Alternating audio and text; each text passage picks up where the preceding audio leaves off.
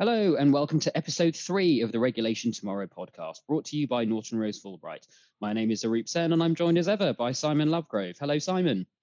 Hello, Arup. Great to be here. Well, it's great to have you, Simon, as always. In this month's episode, we'll be hearing more Brexit updates from Jonathan Herbst. We will be discussing vulnerable customers with a distinctly global lens, hearing from both John Coley from our London office and also Helen Taylor from Sydney.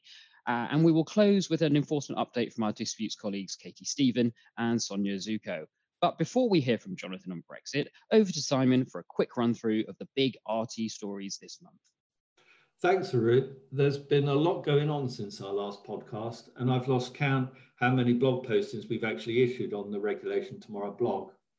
There's been quite a few announcements from both the European supervisory authorities and the FCA on Brexit, as you'd expect, in particular on the share trading obligation and derivatives trading obligation, which Jonathan will discuss later. There have also been a few useful new FCA Brexit-related web pages. These include one which is particularly useful for fund managers in the sense that it explains the proposed process for adding a new sub-fund to an umbrella scheme that will be in the temporary marketing permissions regime. Moving away from Brexit for a moment, one of the other key headlines this month is LIBOR transition. And we've recently seen ICE Benchmark Administration, that's the FCA regulated and authorized administrator of LIBOR, launch its consultation to cease the publication of 1 week and 2 month US dollar LIBOR settings immediately following the LIBOR publication on 31st December 2021, and crucially, extend the publication of the other remaining LIBOR tenors, the overnight 1, 3, 6, and 12 month US dollar LIBOR settings, until 30th of June 2023.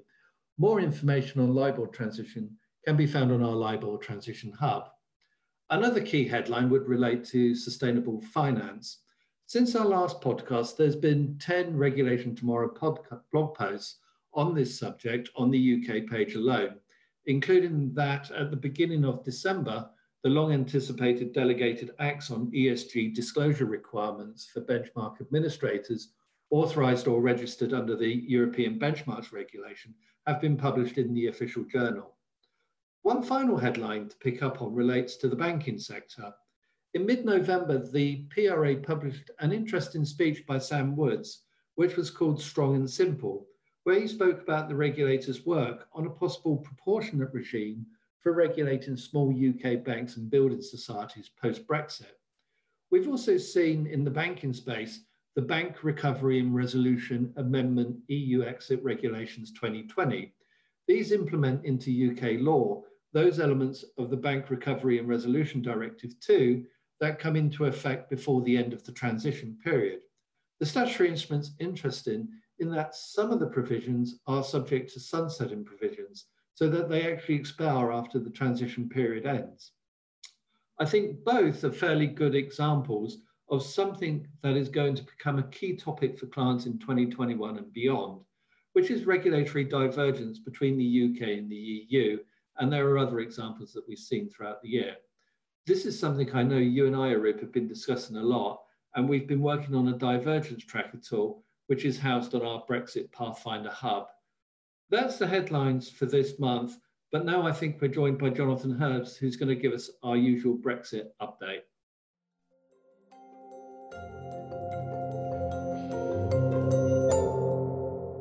As ever, for our usual Brexit slot, I'm joined by our Global Head of Financial Services, Jonathan Herbst. Jonathan, lots of political activity going on at the moment, with Boris Johnson flying over to Brussels later today. But to start off with less than a month to go before the end of the transition period, what are you seeing in the market?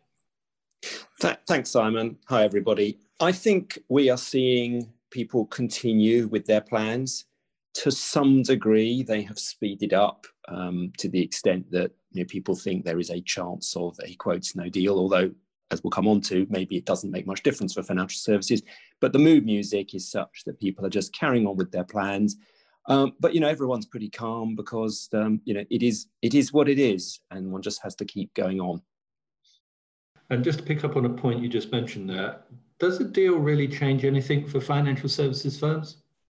Yes and no. No, in the sense that there was never going to be a cross-border quota passport or equivalent built into the free trade agreement. That's a separate process, which is part of the Commission equivalence proceedings, etc. That's so where it makes no difference. I think where it does make a difference, arguably, is more the mood music.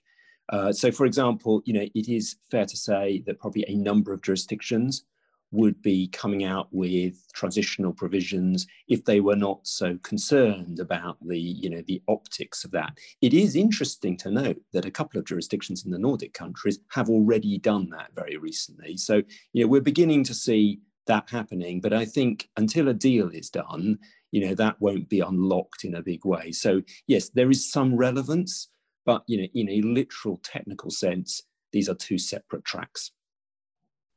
And last time we did our podcast, we spoke about the share trading obligation. Since that podcast, we've now seen a statement from ESMA on the derivatives trading obligation. What's your take on ESMA's statement? Well, look, ESMA's view is clear, which is that, we said that if you're a European entity and it's an in-scope derivative, you've got to trade on a European platform or another equivalent platform, i.e. not a UK platform. We're sticking to that view. I mean, I have my views on the politics of it. I personally think it's a shame in terms of creating a proper regulatory policy directed approach as opposed to political directed approach. But to be frank, I think it was totally predictable. And, that is where the European authorities have come from. The UK, for its own reasons, appears to have taken a very different approach on these issues. Not for me to comment, just a lawyer, not for me to comment on the pros and cons, but it is what it is. It does leave European institutions in a slightly strange position of potentially having to trade on US CEFs in order to have an equivalent market, to the extent that the UK doesn't cave on this one as it did on the STO. And just now looking forward past the end of the transition period, we've seen this month the Financial Services Bill, but looking even further forward, what do you think we can expect to see from HM Treasury next? Well, I think the Treasury said, the Chancellor said in his statement 3 weeks ago now, that there'd be a couple of calls for evidence. I think the most important one to keep an eye out for is the call for evidence on the so-called overseas regime, which is, the whole regime for business coming into the UK, in particular the overseas persons exclusion. We're expecting that imminently. And I think, it will be a series of questions for the industry to answer. How is it used? What does it mean, et cetera, et cetera? And there'll be, a normal consultation period. I think we'd anticipate that being 3 months or so. And so, clearly the Treasury, understandably, and they've trailed this, are looking at that aspect of the regime and various others. And we're going to see that gathering pace next year. And that may, the outcome of that is to be determined. It will depend on the broader context. That's great, Jonathan. Thanks for that. No worries.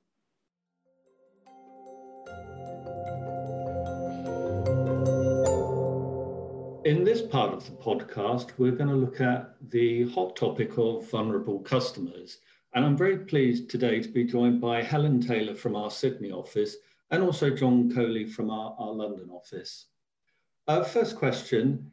In both the UK and Australia, the pandemic has brought a heightened focus on the handling of vulnerable customers. What sorts of initiatives and guidance have been released by the respective regulators for financial institutions so far? Perhaps you can take this one, John, first. Thanks, Simon. So in the UK, there's been a raft of guidance that's been issued by the Financial Conduct Authority over the course of this year. This has included payment holidays, temporary bans on repossessions, and not reporting worsening credit status across both mortgages and consumer credit. It's also included interest-free overdrafts, forbearance arrangements for insurance customers that are in financial difficulty, and also a requirement for insurers to review the value of their products in light of COVID-19, which I think is quite interesting and a different dimension to how product manufacturers should look at what they provide. And then additionally, over the summer, the FCA has opened its latest consultation on the fair treatment of vulnerable customers, which is expected to be finalised early next year. And this really includes expectations on how businesses should meet vulnerable customer needs through 3 key steps. So firstly, understanding customer needs, which means the impacts and the drivers of vulnerability. Secondly, the skills and capability of staff, so they can ensure vulnerable customers are treated fairly and appropriately. And then thirdly, taking practical action. So thinking across the customer journey from product design through to post-sales handling in terms of how vulnerable customers should be treated most effectively. Thanks, John. It's actually been quite a similar story here in Australia. Our government, regulators and financial institutions were actually very quick to implement a suite of measures which were targeted at supporting customers impacted by the pandemic. A lot of the guidance issued by ASIC, who is our conduct regulator, and APRA, our prudential regulator, focused on loan and mortgage payment deferrals, both in terms of the options available to distressed customers, as well as the capital treatment of those loans. We also had some interesting guidance about the ability of customers to access their compulsory superannuation contributions early, up to the sum of 20,000. And that's really just to aid them financially during the period of the pandemic. Another interesting point, we saw ASIC actually amend its strategic priorities this year to really guide its focus over the pandemic, with one of its near-term priorities being the protection of consumers from harm at a time of heightened vulnerability. We're actually already starting to see some of the ASIC enforcement action flow through to the courts, where they're taking action against egregious misconduct such as predatory lending, scams and false and misleading advertising, which obviously tend to impact vulnerable customers disproportionately. But actually some of the most exciting things we've actually seen happen have come from our financial institutions here, who've been rolling out some great initiatives which are really targeted at supporting customers with some of the more unfortunate side effects of the pandemic, including increased domestic violence and financial abuse. And we've seen the establishment of specialist trauma-informed teams who provide confidential support to help customers with their immediate banking needs, as well as free coaching programs to help people build financial confidence and capability as they're trying to escape their abuser.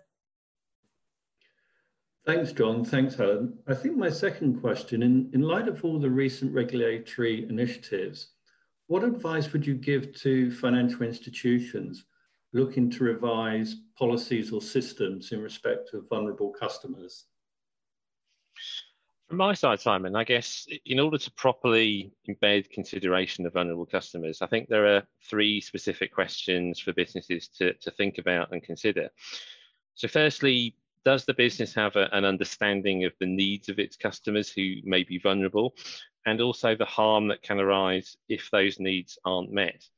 Now, this is particularly important given the current pandemic may have resulted in more of firms' customer base both becoming vulnerable, but also potentially in more complicated ways.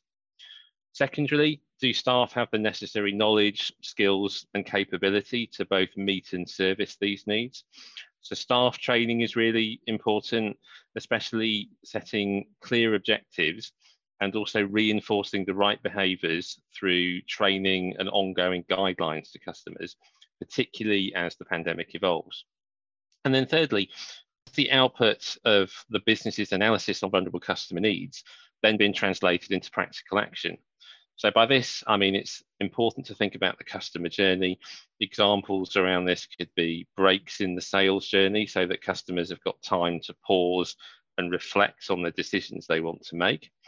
Having an appropriately broad range of communication channels, because vulnerable customers may have different needs in terms of how they want to receive communications. And then lastly, given the pandemic particularly, having a suitable forbearance suite that is flexible and can support customers that might get into difficulty. Thanks, John. I absolutely agree that it's going to be essential for financial institutions to really carefully and continually monitor customer behaviour to ensure they're actually able to detect emerging vulnerabilities and harm as we roll through the pandemic and hopefully down the road of recovery. And it's going to be really, really critical for them to proactively assess whether their current processes, people and systems are actually capable of adequately identifying and preventing that harm. I mean, if I think about Australia at the moment, a really good example is actually the increasing amount of elder financial abuse that we're actually starting to see as a possible consequence of the pandemic. And it's actually really difficult to identify, and that can be especially so in a digital world where there's actually limited opportunity to observe the older customer in a branch and actually spend some time face-to-face with that customer. So one thing that we're really trying to encourage clients to think about doing is to test their current processes and systems using a really broad range of vulnerability scenarios. And that should enable them to identify skills, process, and control gaps and ensure appropriate escalation reporting channels have been built in. Thanks both. I think my third question for you would be, what are the key problematic issues in UK and Australia in relation to vulnerable customers? In the UK, I think a key ongoing challenge is making sure that businesses keep fully across all the regularly updated guidance on customer treatment that's been published by the FCA. I think this is also particularly important in the context of global accountability regimes as well, and making sure that businesses take reasonable steps to demonstrate how they've considered that guidance and how that they've done the right thing with it. There's a particular area I think that we foresee as a challenge going to the new year is how businesses emerge from the pandemic, touch wood, and also strike a balance between delivering fair customer outcomes, but also the potential under or even over forbearance that could not be in the customer's best interests.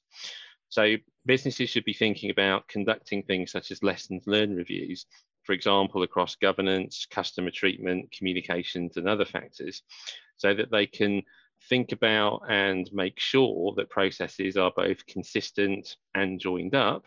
And if they do decide to treat some customers differently or different cohorts of vulnerable customers, that they can understand over time that this is fair and appropriate and actually is in the customer's best interest.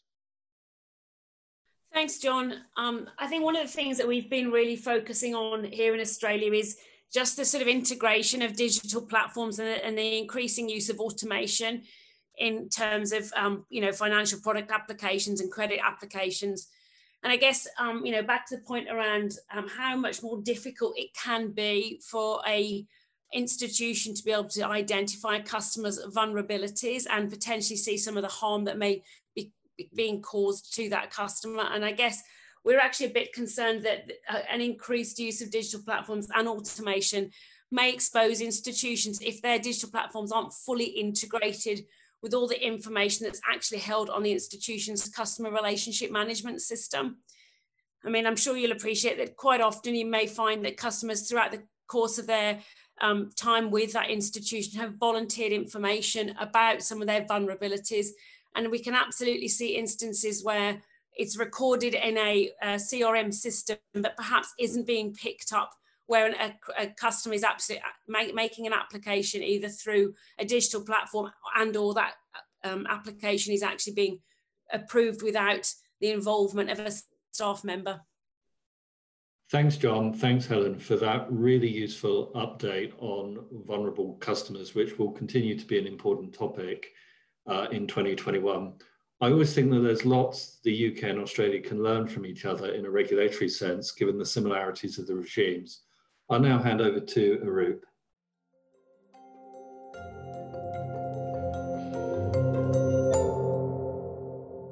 I'm delighted to be joined by Sonia Zuko and Katie Stephen from our disputes team. And today they'll be discussing the latest hot topics in enforcement. So perhaps we can start with market abuse. Sonia, what types of market abuse cases are we currently seeing in enforcement? Well, market integrity continues to be a focus for the regulators, and the FCA was quick to highlight the importance of timely disclosure of inside information at the start of the pandemic.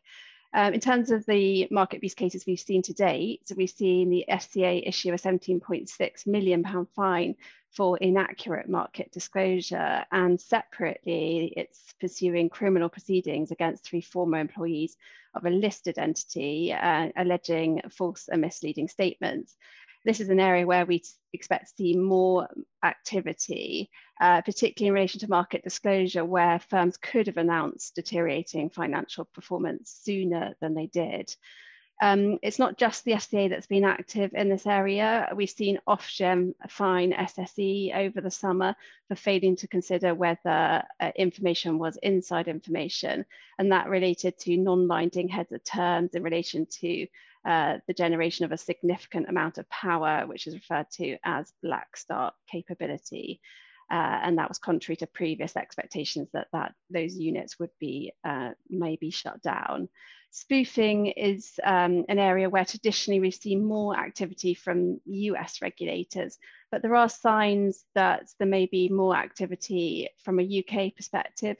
Certainly we've seen a recent case come through in the form of the Abatista fine, and there may be more action on this front going forward. Most recently, the FCA fined an options broker, TFS ICAP, over 3.4 million in relation to a practice known as printing. And essentially that's where a broker would tell a client that a transaction had taken place in a particular size or price, when in fact no transaction had taken place. And ostensibly the motivation for that was to generate business, but perhaps not surprisingly, the FCA took the view that where misleading information was being provided to market participants, that risked undermining the integrity of the market.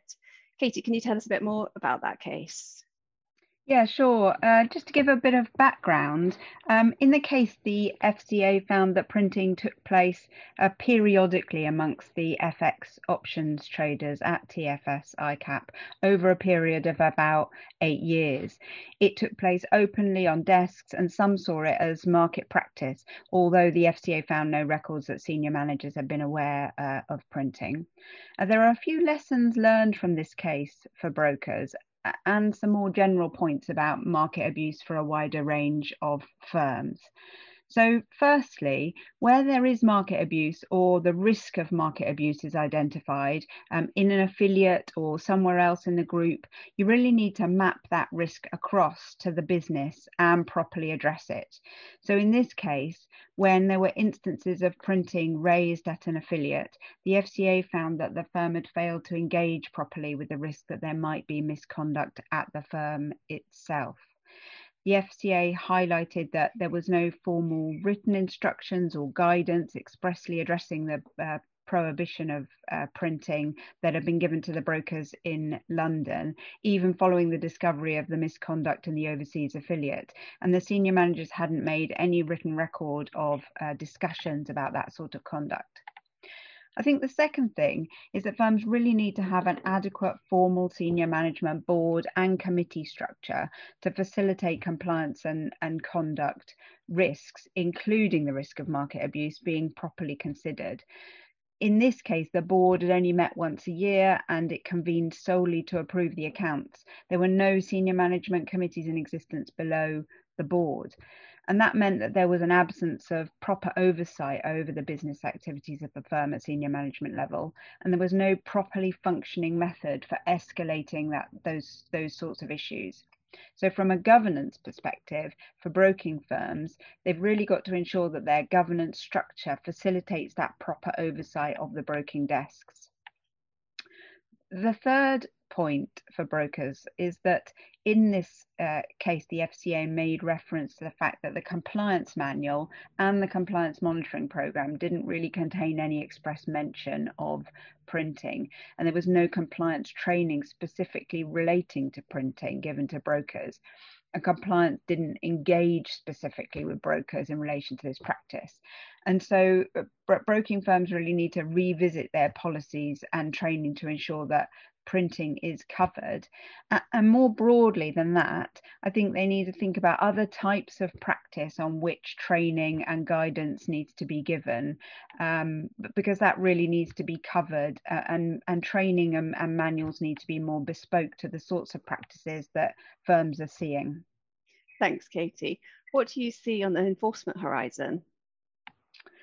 Well, we've written previously in our blog about the heightened risk of market abuse in remote working context. And I think with many people working at home, this may be an opportunity for individuals to commit market abuse, whether that's by trading on the basis of inside information or in some other way, passing on information, for example. As Simon mentioned in last month's podcast in October, Julia Hoggart had of the FCA gave a useful speech for firms on market abuse in the context of the pandemic. And in that speech, she flagged that institutions need to ensure they've got proper controls over inside information, and having effective information barriers is even more critical at times like this.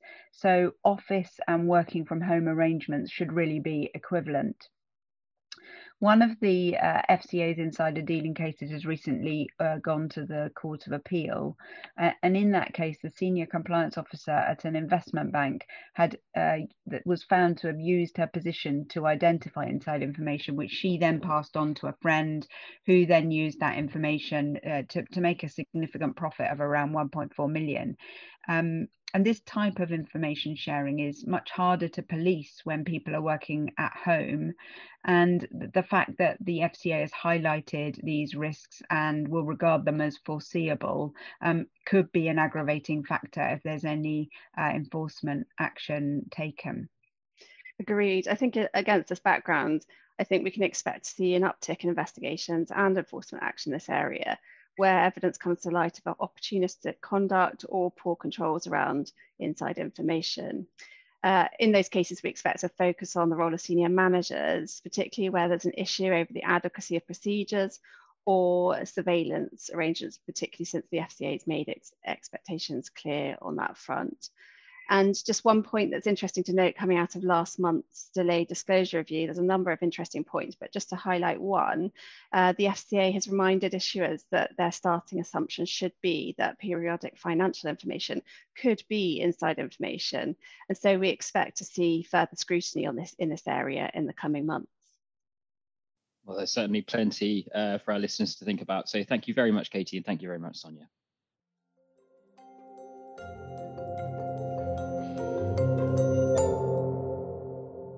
Thanks, Arup, Sonia, and Katie. That was a really, really interesting enforcement update.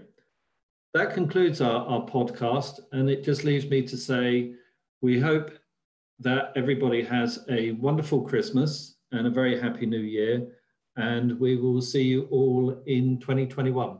Take care.